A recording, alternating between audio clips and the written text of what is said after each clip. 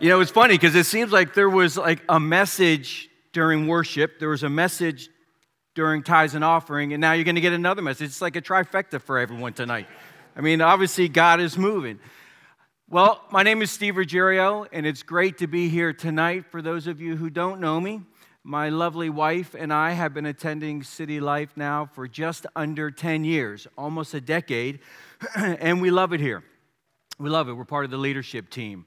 We've got a lot of ground to cover, so I want to jump right into the message by starting with the origin of where this message comes from. It actually started in December of last year as I was praying over what to launch this year's Base Camp with.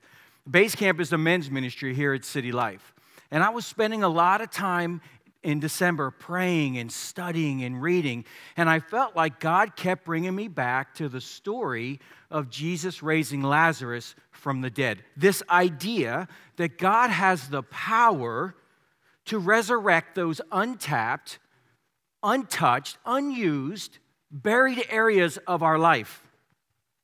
So I gave an abridged version of tonight's message to the guys at Base Camp on January 12th, a message that I call Living a Lazarus Life. Pastor Fred got a copy of the notes, asked me to share. I said, absolutely, because the very challenges that were given that morning in January, they're applicable to all of us here tonight going forward in 2019. And that's because the story of Lazarus, it provides a lot of parallels to our life today, as well as, listen, it sheds increasing light on Jesus, both his humanity and his divinity. So if you have your Bible, please turn with me tonight to John chapter 11. Two things that I realized right out of the gate with this message is that it's only in the Gospel of John.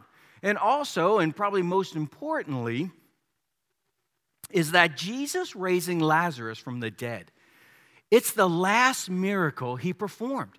He performed a lot of miracles, but this would be the last one, him raising a man from the dead. And it would be shortly thereafter that he himself would go to the cross, die, and rise from the dead. It's almost as if it's a foreshadowing of what's to come. Now, John 11 has 57 verses, 17 of which are attributed to Jesus. Tonight, we're only going to really unpack the last 6 verses. The 6 verses that actually comprise, listen, the final 5 statements that Jesus said before a dead man walked out of a grave. Now, I don't know about you, but I have a tendency at times to read Scripture, and I go right over stuff like this. I'm like, turn water to wine, open the eyes of the blind, walked on water, raised a man from the dead. No. The man was dead for 4 days, and he came to life. We have to remember that. And the 5 things he said are important. They're important to us today because I believe those 5 things give you and I 5 challenges for going forward in 2019. 5 things. So tonight, really, what I'm going to share with you isn't so much of a sermon. It's more of a prophetic summons. Because 1 Corinthians 14:3 says this, the one who prophesies speaks to people for their strengthening, their encouraging, and their comfort. And I believe this message tonight is going to do those 3 things for us here. Now, one of the reasons that I believe the story of Jesus raising a man from the dead, it resonates inside of you and I, is because we were created for eternity. Ecclesiastes 3:11 says God has set eternity in the heart of man. So from the time we're born, I believe there's a tension within us of this eternity that beckons us and our death that tries to threaten us. But we're assured, because of the life, death, and resurrection of Jesus, death has no power over us. It has no hold on us. Paul said to the Philippians, to live is Christ and to die is gain. But listen, since Jesus has removed the sting of death over our life, our enemy, Satan, has had to adapt his strategy somewhat. Since he can't take us out of heaven when we die, he tries to take heaven out of us while we live. And he does that by trying to bring death, destruction, and tries to hide the very destiny that you and I were created to accomplish. The very people that we were made to be, the things we're made to do, he tries to bring death to those things. But John 11 gives us hope. And the final 5 statements, they show us how. But we're not going to go right to those right away. What I want to do is I want to take a cursory walk through John chapter 11 to kind of set the stage, to kind of give some backstory. Now, I know it's one of the most popular stories in the Bible.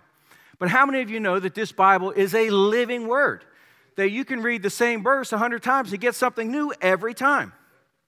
So let's look at John chapter 11 in the beginning of the chapter. It says Lazarus was sick.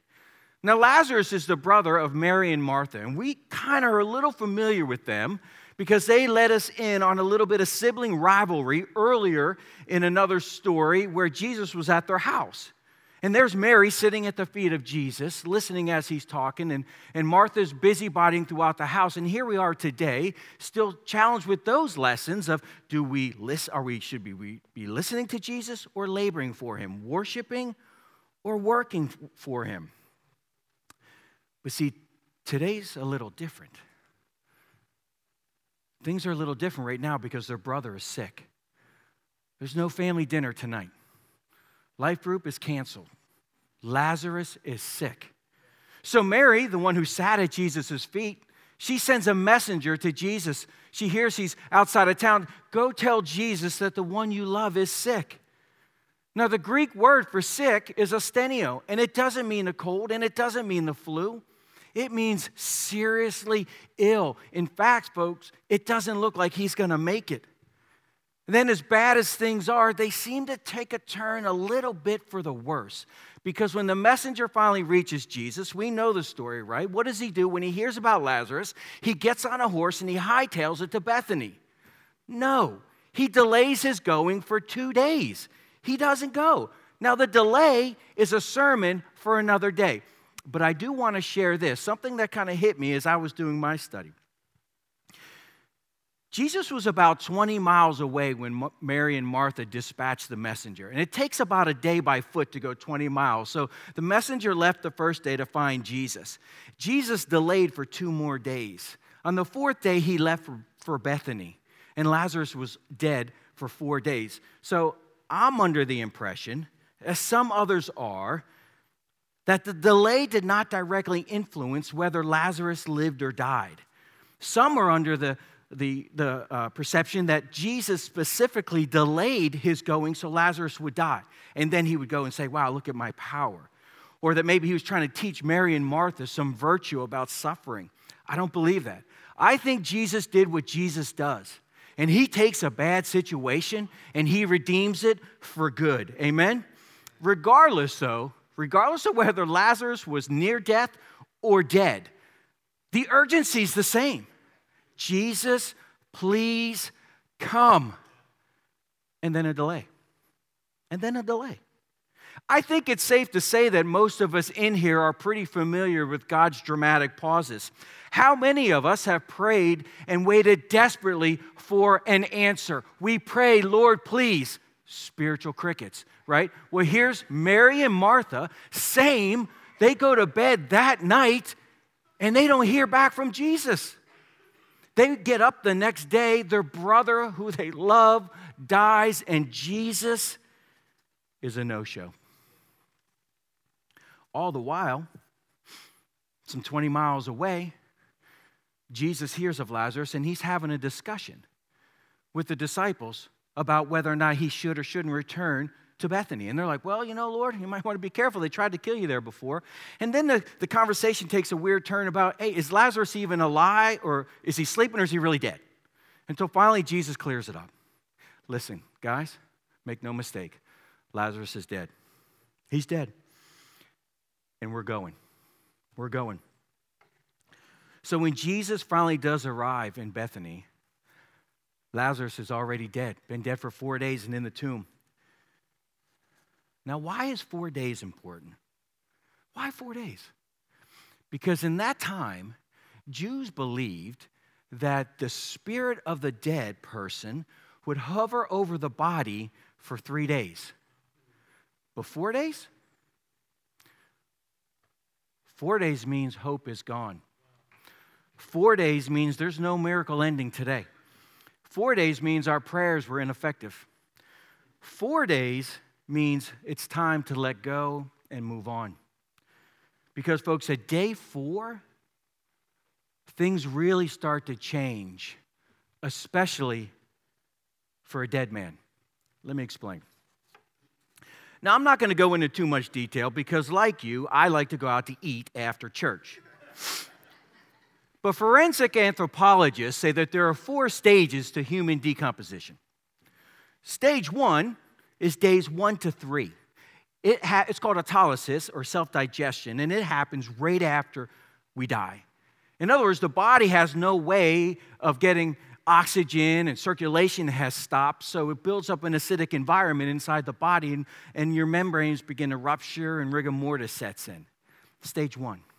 Stage 2 is known as the bloat stage, B-L-O-A-T. It's days 3 to 5.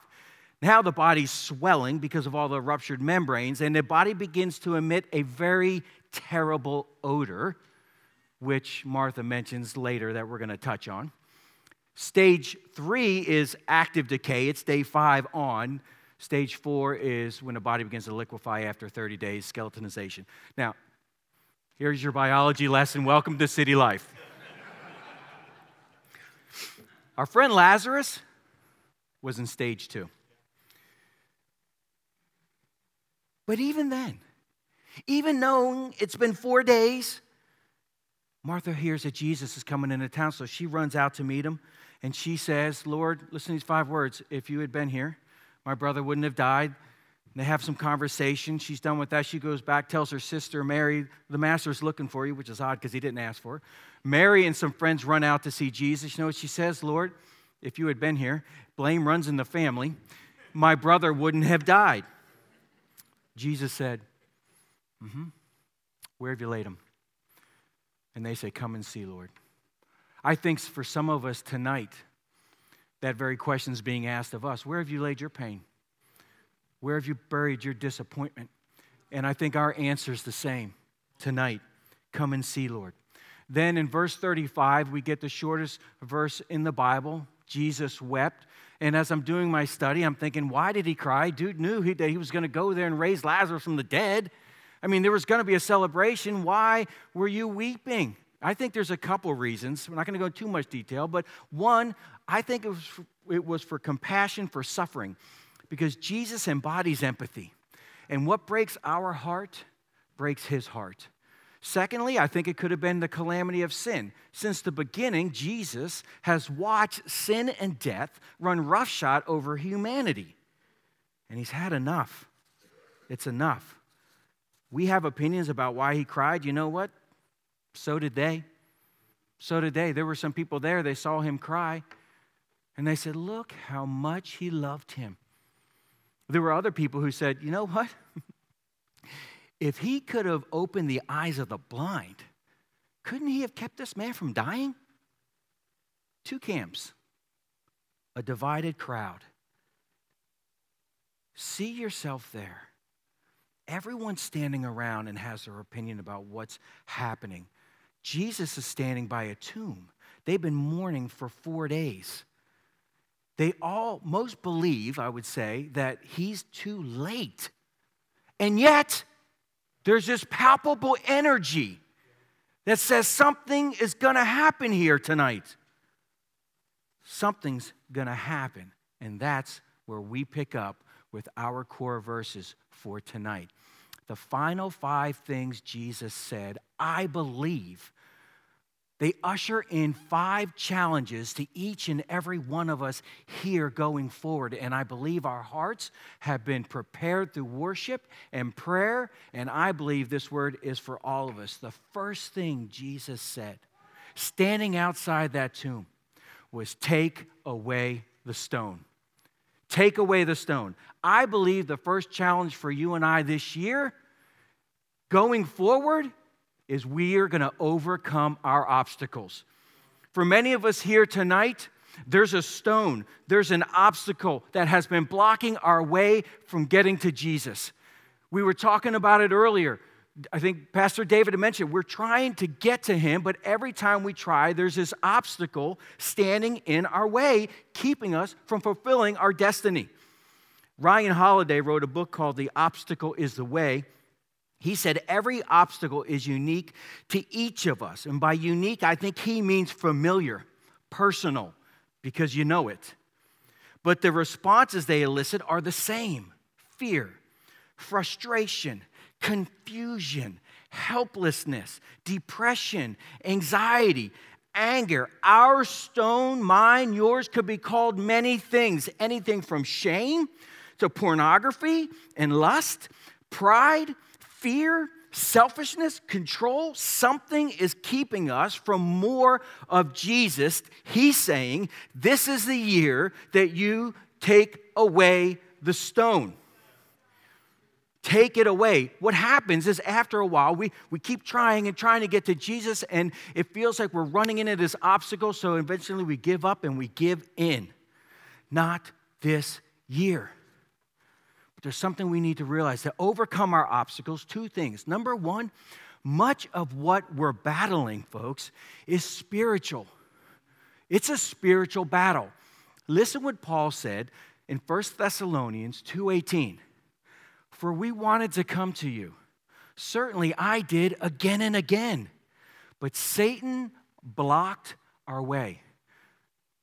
The Greek word for blocked is enkepto, and it means to hinder, to impede one's course by cutting off his way. It's the same word that Paul uses in Galatians when he says, you were running a good race.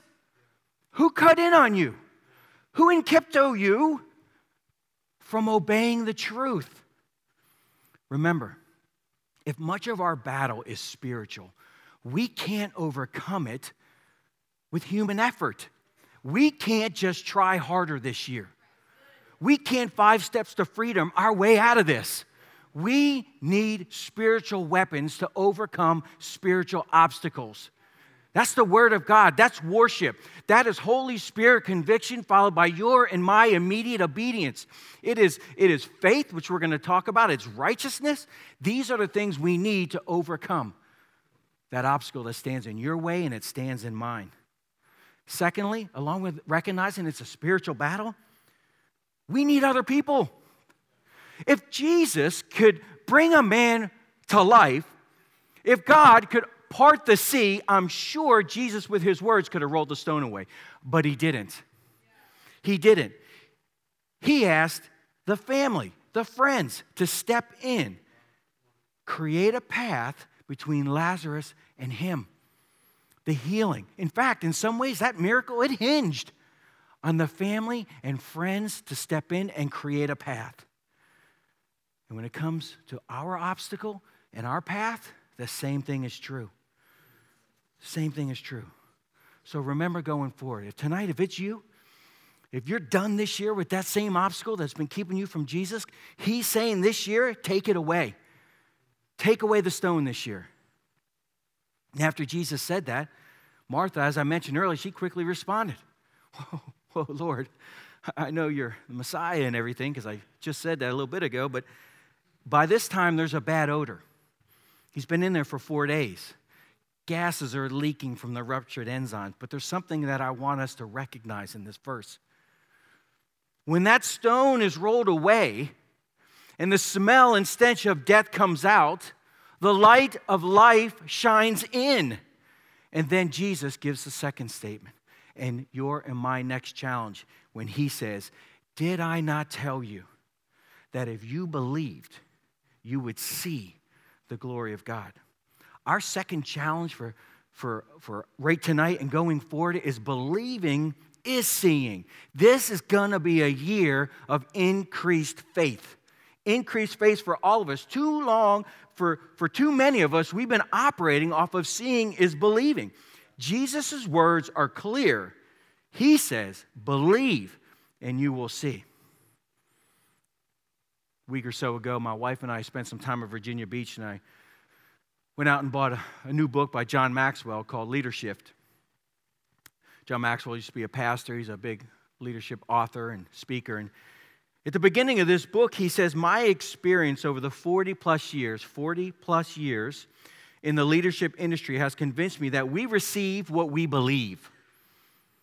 And so he started talking about these steps of belief and growing in faith. And so I call it a circle of faith model. And it looks like this. And he says, we start with belief. Belief encourages anticipation. Anticipation creates within you and I an intention. And that intention helps us prioritize our focus. And then, only then, once we have focus, are we able to see the opportunity. Once we see opportunity, then we're able to act on it. And when we do, it inflames our passion to move forward, and it increases our level of belief. But it all begins with that belief. You and I tonight. One of the greatest definitions of faith we know comes from Hebrews 11:1.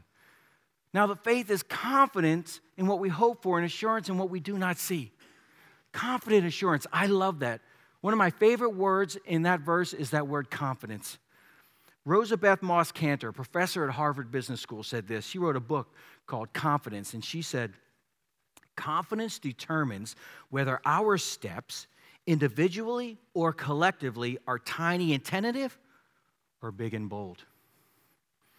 This is our year, yours and mine, for big and bold steps. This is a year for big and bold. For you individually, for you in your marriage, for you in your job, for you with your kids, for us as a church. I encourage you, tomorrow we're having our business meeting. We cover our previous big and bold statements, and we talk about big and bold going forward.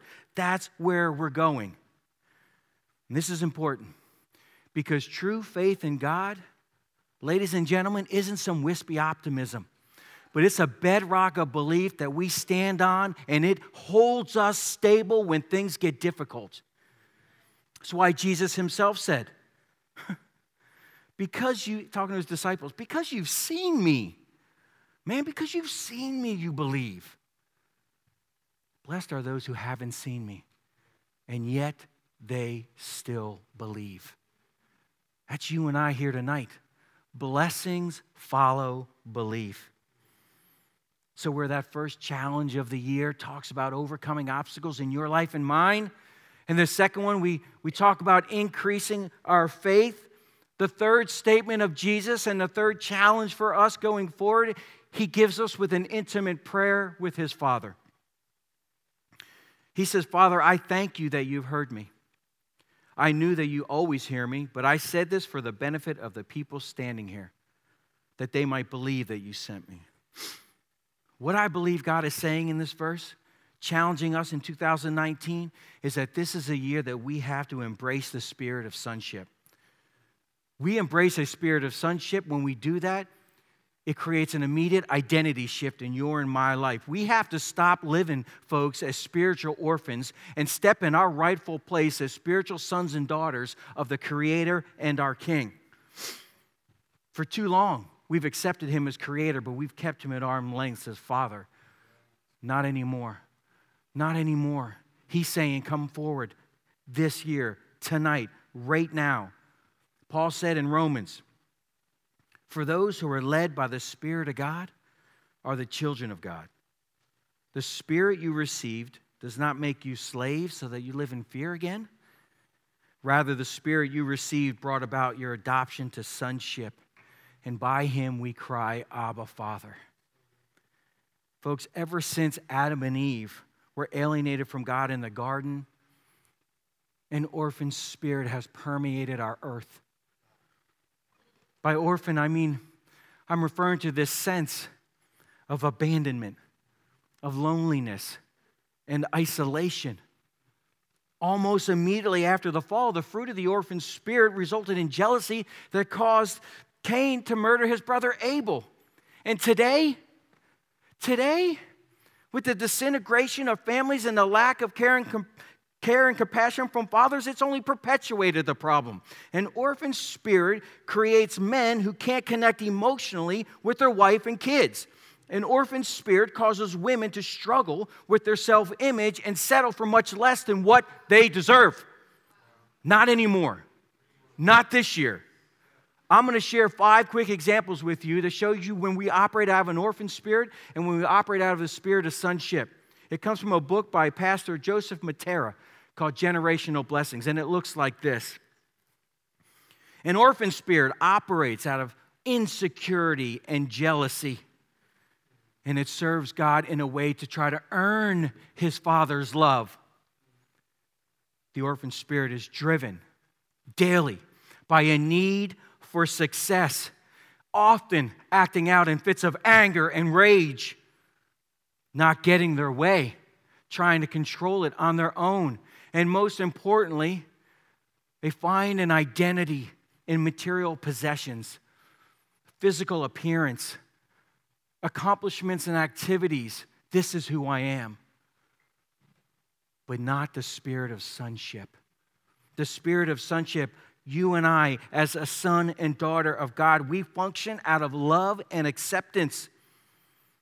We serve him from our divine gratitude, following a greater calling and mission. We act with peace, knowing that he is sovereign, and we get our affirmation from his acceptance. Amen? It's hard for a lot of us tonight, but you and I both sung the words tonight. In my Father's house, there's a place for me. I'm a child of God. Yes, I am. And sometimes we have to keep reminding ourselves of that. We have to keep telling us when the memories of our past come up and try to weigh us down. I am a child of God. Yes, I am. And there are plenty of rooms in his house. Plenty for me and plenty for you. Embracing that spirit of sonship gives us the stability and security to find out who we really are. And I think that security and that trust is what empowered Jesus to boldly say the following 3 words that comprise our 4th challenge tonight. Standing outside a tomb, he said loudly, Lazarus, come out. Lazarus, come out. And this verse, ladies and gentlemen, it's personal. This is a by name selection that brings us greater confidence to our calling. And everyone in here can replace Lazarus' name with their own. He's saying the same thing to you and me tonight. Come out. And notice, that is not a period, folks, and that is not a question mark. It's an exclamation point at the end. He means it. Come out. The moment we respond to this call, we begin to discover our true identity. Dare I would say that until we respond to Jesus calling our name, we never truly know who we are, what we were created for, and what we're to do. We're not. And it's because of the distractions and the fragmented affections of our life that make us deaf to his voice. And we end up living a much smaller existence. It reminds me of some weeks back when the weather was really cold. I would go out in the morning to go to work, and all my windows are frozen up. I don't have an auto start. Oh, man, I got to get one. I had one on my last car. I don't have one on this. So you're saying, well, just run out and start it up and then run back inside the house. I'm not going to do that because it's too cold. Too cold. So I'm this guy. I go out and I start it up, and it's like 30 below in my car, and I'm just in my truck. I'm like, ooh. And the defroster's kicking on. I'm like, ah. And I know you're thinking, bro, they sell ice scrapers. So my son-in-law bought me one, and I tried to use it on my window, and I think someone's playing some kind of sick joke on me because it only leaves 2 pencil strip lines on the end of it across my windshield. I'm like, so I sit in my truck, and the windshield gets about this much visibility. And you know what I do? I pull out of my driveway, and I start driving down the road. And every now and then, I'll hit the wipers and hope a little bit of ice will come off. But for the most part, I'm driving about 45 miles an hour down the road with about this much vision. This is all I see because they're all fogged up. And I think most of us live our life that way. That all we see is right here. this little bit of vision. All the while, we're hoping and praying that nobody comes from the side, nobody comes from the back, and collides with our life. Jesus wants to clear the windows, folks.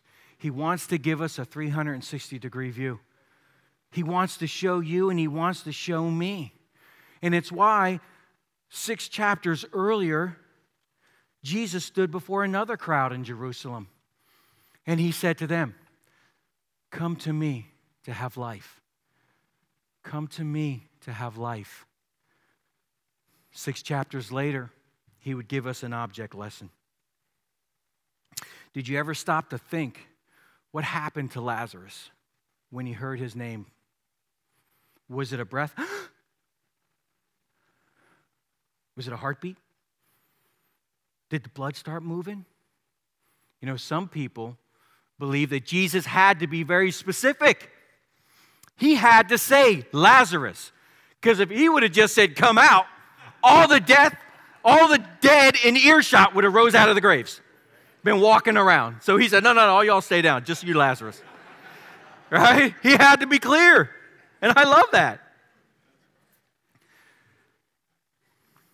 But Lazarus was in there, and he heard, and he had to come out. And so do we. When we hear, we have to come out. Pastor Fred gave a quote a while back from St. Irenaeus that said, "The glory of God is man fully alive." It's man and woman fully alive. What does fully alive look like? What does that mean? Where do we start? Well, when it comes to our calling, which develops into our purpose, one of the good places to start is a book that Pastor Fred and Cam Muro have mentioned and posted on Facebook by Eric Reese called SHAPE. SHAPE is an acronym that stands for spiritual gifts, heart. Think about you, your gifts, your heart, your abilities, your personality, and your experience.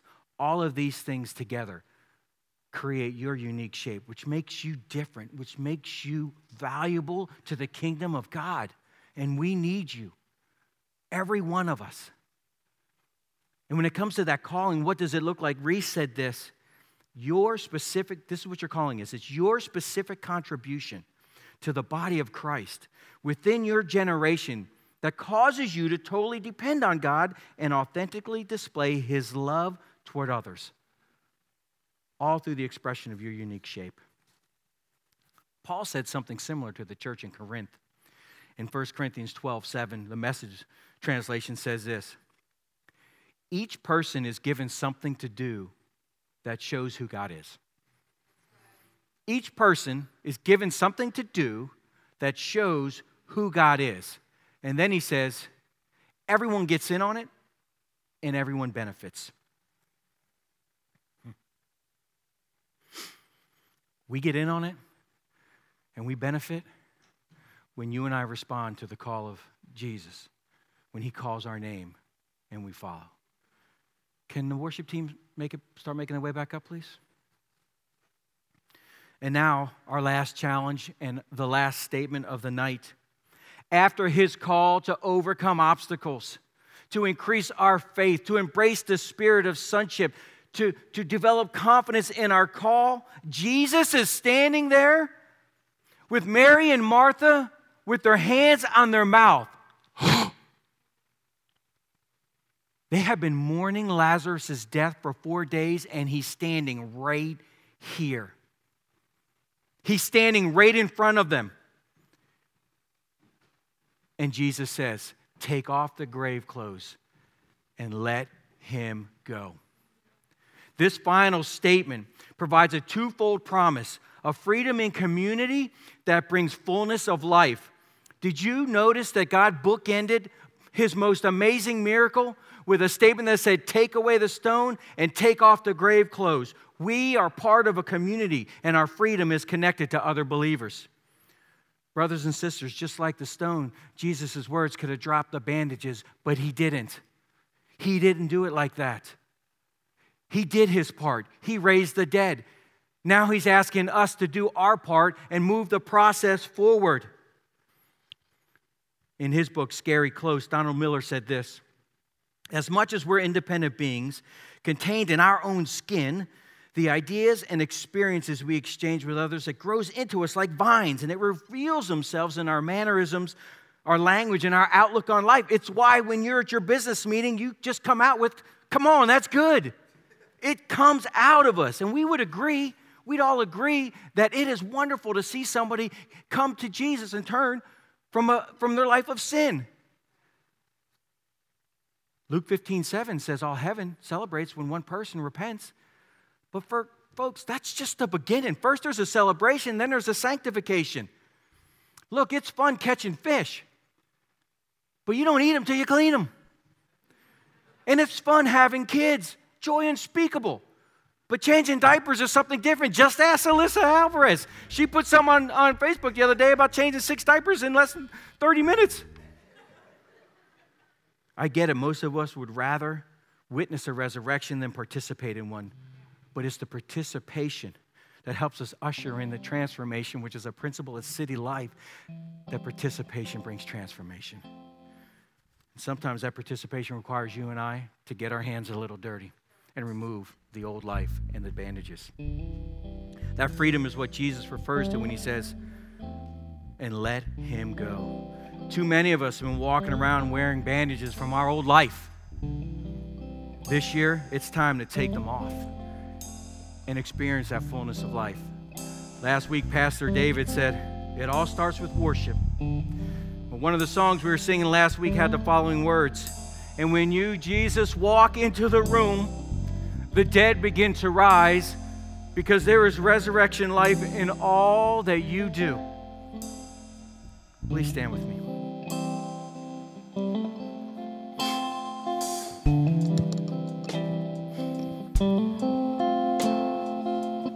When you walk into the room, all the dead begin to rise. And that dead is those areas in our life that we have kept entombed in fear or doubt or insecurity. Not tonight.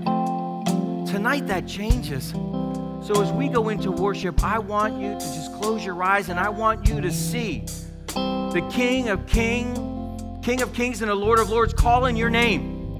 And you're walking towards him. He's looking just at you, and as you're walking towards him, bandages of pride are falling off. Bandages of perfectionism fall to the ground. Of insecurity and anxiety falls to the ground. The closer you get to him, the more full and whole we become. Tonight, as we go into worship, we're going to have people on the sides praying.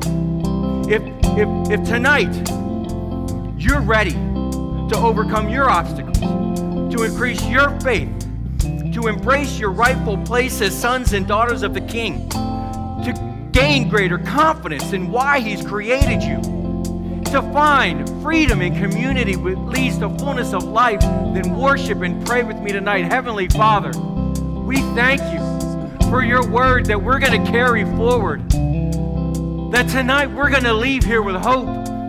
That we're going to be different. That the obstacle that stood in our way will be moved. We will have greater freedom. We will experience fullness of life through worship. Your resurrection life makes it possible. In Jesus' name.